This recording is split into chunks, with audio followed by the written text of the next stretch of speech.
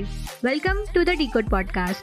In this series, we bring you conversations with our leaders who talk about their experiences and best practices to solve new age business challenges. They will be covering trending topics and will share stories around different technologies such as cloud, web development, blockchain, mobile, and various BPM tools. To know more, stay tuned with us.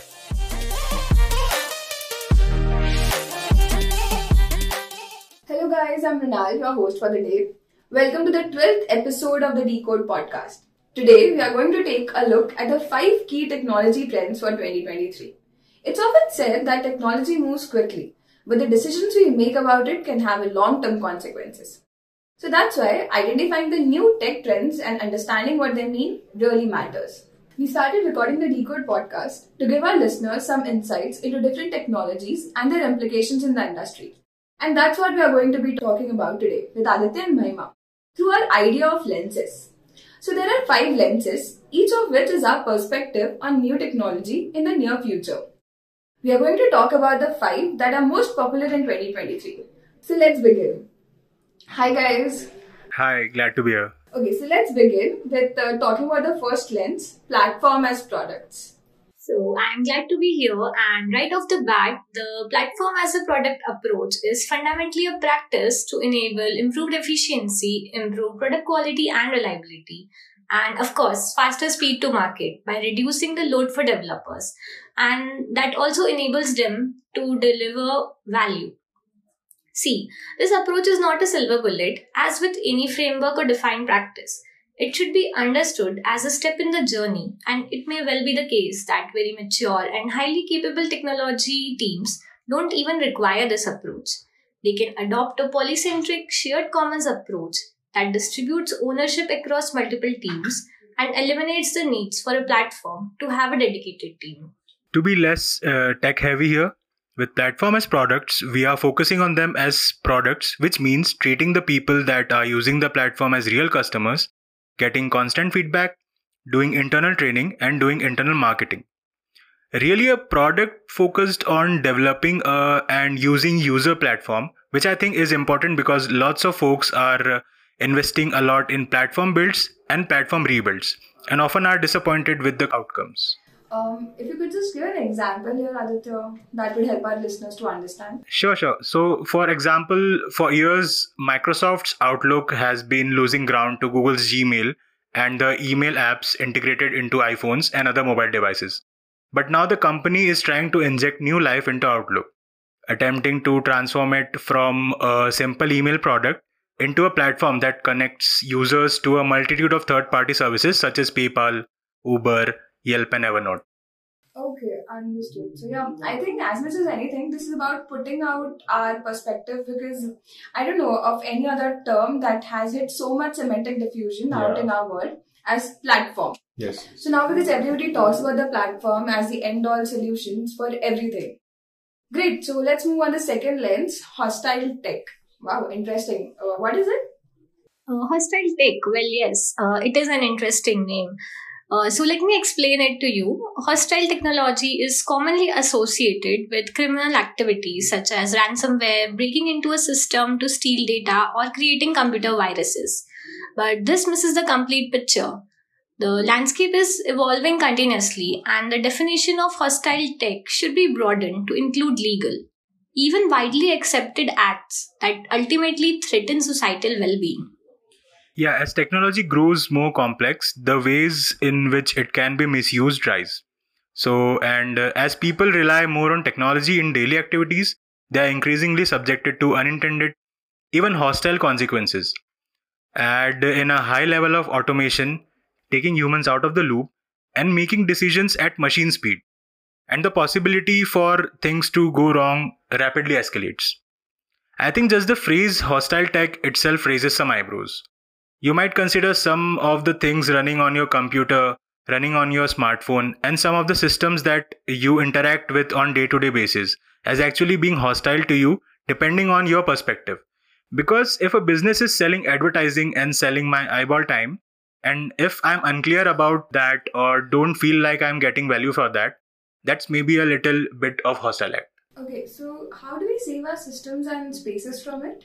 Well, I have had a chance to read about this, and the solution is basically three words: adapt, analyze, and anticipate, which basically means secure your software delivery, consider adopting approaches like zero trust, beyond cop, beyond prod, and vectors of trust to modernize your auth processes in quantum computing. Okay, right. So, well, inside my own home, my family very much values seeing advertisements that apply to them so that they can, get discount on the product. Yeah. I mean, whereas I don't want to be tracked, and I think even iPhone provides that kind of service Yes, where you yes, can click exactly. that you don't want to be tracked. And I didn't want them to let them know that what ad I saw somewhere on some social app. So the real key here is that, of course, things that you think of as illegal, hacking, malware, those sort of things are hostile, of course. But we Yeah. want to openly call out the misuse of private data as hostile. Correct? Yes, absolutely. That's the idea. Okay, so let's talk about the third lens now. And that is big one for this year, which is partnering with AI. What's your take on this? Well, I was just reading about this the other night, and I have to admit, artificial intelligence is everywhere, and it is the talk of the town right now. The real call out is that it's really becoming more mainstream day by day, and we think it needs to become or should become more mainstream. AI is not what you get, it's what you consume to become better. What that means is that we don't have a department of AI. We don't have a group off in the corner somewhere that does AI. You really need to think what AI is as a part of your everyday projects. How can it help your people be more effective? There are examples everywhere, from clothing retailers that get suggestions based on your past purchases and then help you layer it, down to using AI to help write code, which I think is a best thing. So, as humans, we have always been fascinated by the technological changes in fiction, right? Right now, we are living in the greatest advancement in our history. Artificial intelligence has emerged to be the next big thing in the field of technology. Organizations across the world are coming up with breakthrough innovations in artificial intelligence and machine learning. AI is not only impacting the future of every industry and every human being, but also has acted as the main driver of emerging technologies like big data, robotics, and IoT. Considering its growth rate, it will continue to act as a technological innovator for the foreseeable future. And considering what ChatGPT has and other tools that have come to light in the last 4-5 months have done in the industry, is far from the AI is actually capable of. And now Google is in the game with its own AI chatbot called Bard, I guess, which they say is an advanced version of ChatGPT, which tells us that this is just the beginning. There will be an influx of AI-based tools in front of us in the next 8 to 9 months, just like there was an influx of websites when the internet first came. And yeah, AI won't take your jobs. That's what people are worried about, that yeah. AI is going to take our jobs. It's just here to assist you to do your job in a more efficient way. Just like you use Google and you will use AI tools, and rather than getting 10 pages of scattered results, you will get a specific answer to your query. Simple. Yeah, even if it's ChatGPT, you would need someone who's going to input the query into the ChatGPT. Yeah, absolutely. It's not like ChatGPT is going to give you the results automatically. Yes. Okay, so moving on to a way hotter trend in 2023 than AI, Metaverse and Web3. Since their introduction a couple of years ago, both technologies have matured quite a bit and are in their prime phase considering the advancements in AI. So, what is your take on that, Mahima? Well, yes, I was just gonna say that just like last year and right now, there are tons of metaverse hype. People are using that word to apply to an awful lot of things. Really, the important thing is that digital interactions become deeper and richer with the help of the metaverse. In the metaverse, I think that is what really matters, not just the splashy headlines. These days, some folks think that the metaverse is all about 3D embodied internet, which to me is the thing that I identify most closely with. But then there are also folks who want to tie the metaverse and Web3 together as ideas. The biggest difference between the two technologies is that people use Web3 to access the metaverse, much like how an automobile uses a road. What I wanted to really say is that Web3 is about decentralized ownership and control, and putting the web in the hands of its users and the community. The metaverse, on the other hand, is a sheer digital reality that enables users to connect with each other, build economies, and interact in real time. And it doesn't care who owns it. Web3 is built on blockchain and cryptocurrencies, while the metaverse uses technologies such as AR, VR, and digital currency. This is due to the Web3 being decentralized and having no major corporate influence or control. I agree. I read an article on this a couple of months ago. I was trying to disambiguate the main usages that we have seen of the word metaverse. The first one, I'm just going to call it Zuckerberg's embodied internet. That's the avatars in your living room, hologram bedrooms, 3D everything, and like Ready Player One, the movie we saw a couple of years ago. It's all that kind of stuff. Basically, it's the high-end Hollywood graphics version of internet. That is something that people often mean when they are talking about metaverse. The second potential meaning of metaverse actually has to do with Web3. That's the ownership economy and the evolution of internet. You need to be able to sell things to people online for them to bother to spend time in the metaverse. This is the money version of metaverse. The third major use of metaverse is actually the industrial metaverse. For example, Nvidia partnered with Siemens to build a virtual factory to map the whole facility digitally, which will eventually help them to deploy the solutions tested in the metaverse to a real factory, hence improving the efficiency of space. Okay, so if I'm a big shoe manufacturer, should I go open a store in the metaverse? The answer might be yes. Meet your customers where they are. If the people who are collecting your brand of shoes are on metaverse, then by all means, set up a storefront there and give them a buying experience they have never seen before.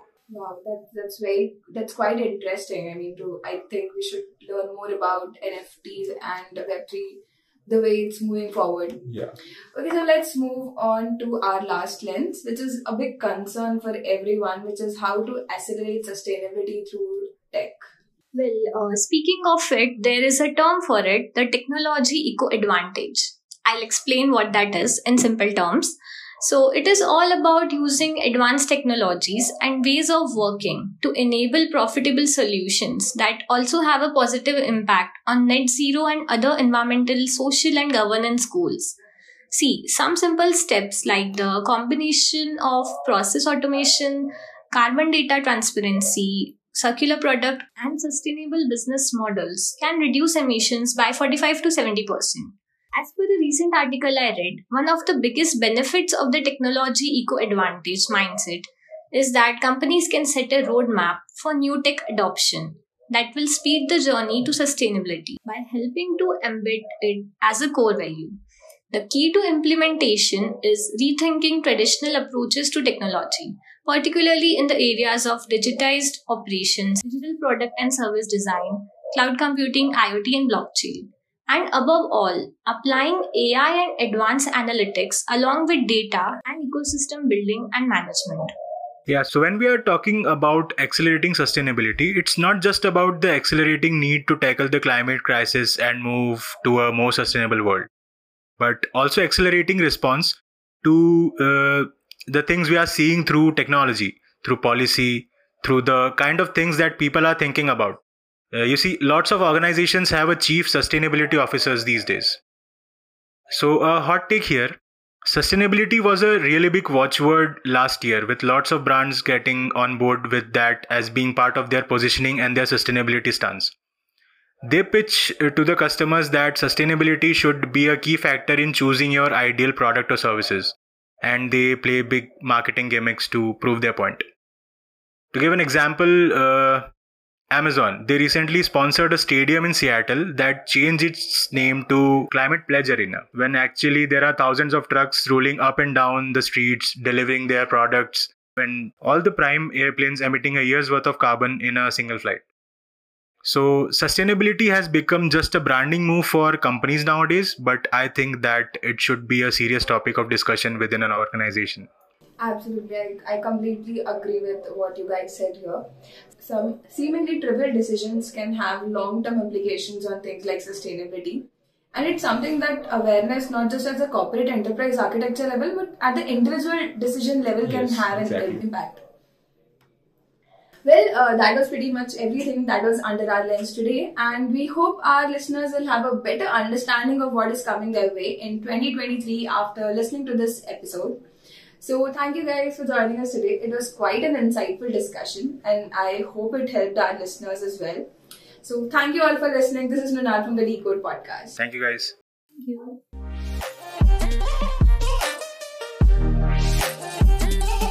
Thanks for tuning in. You can find the summary in the show notes. You can also follow us on our social media handle.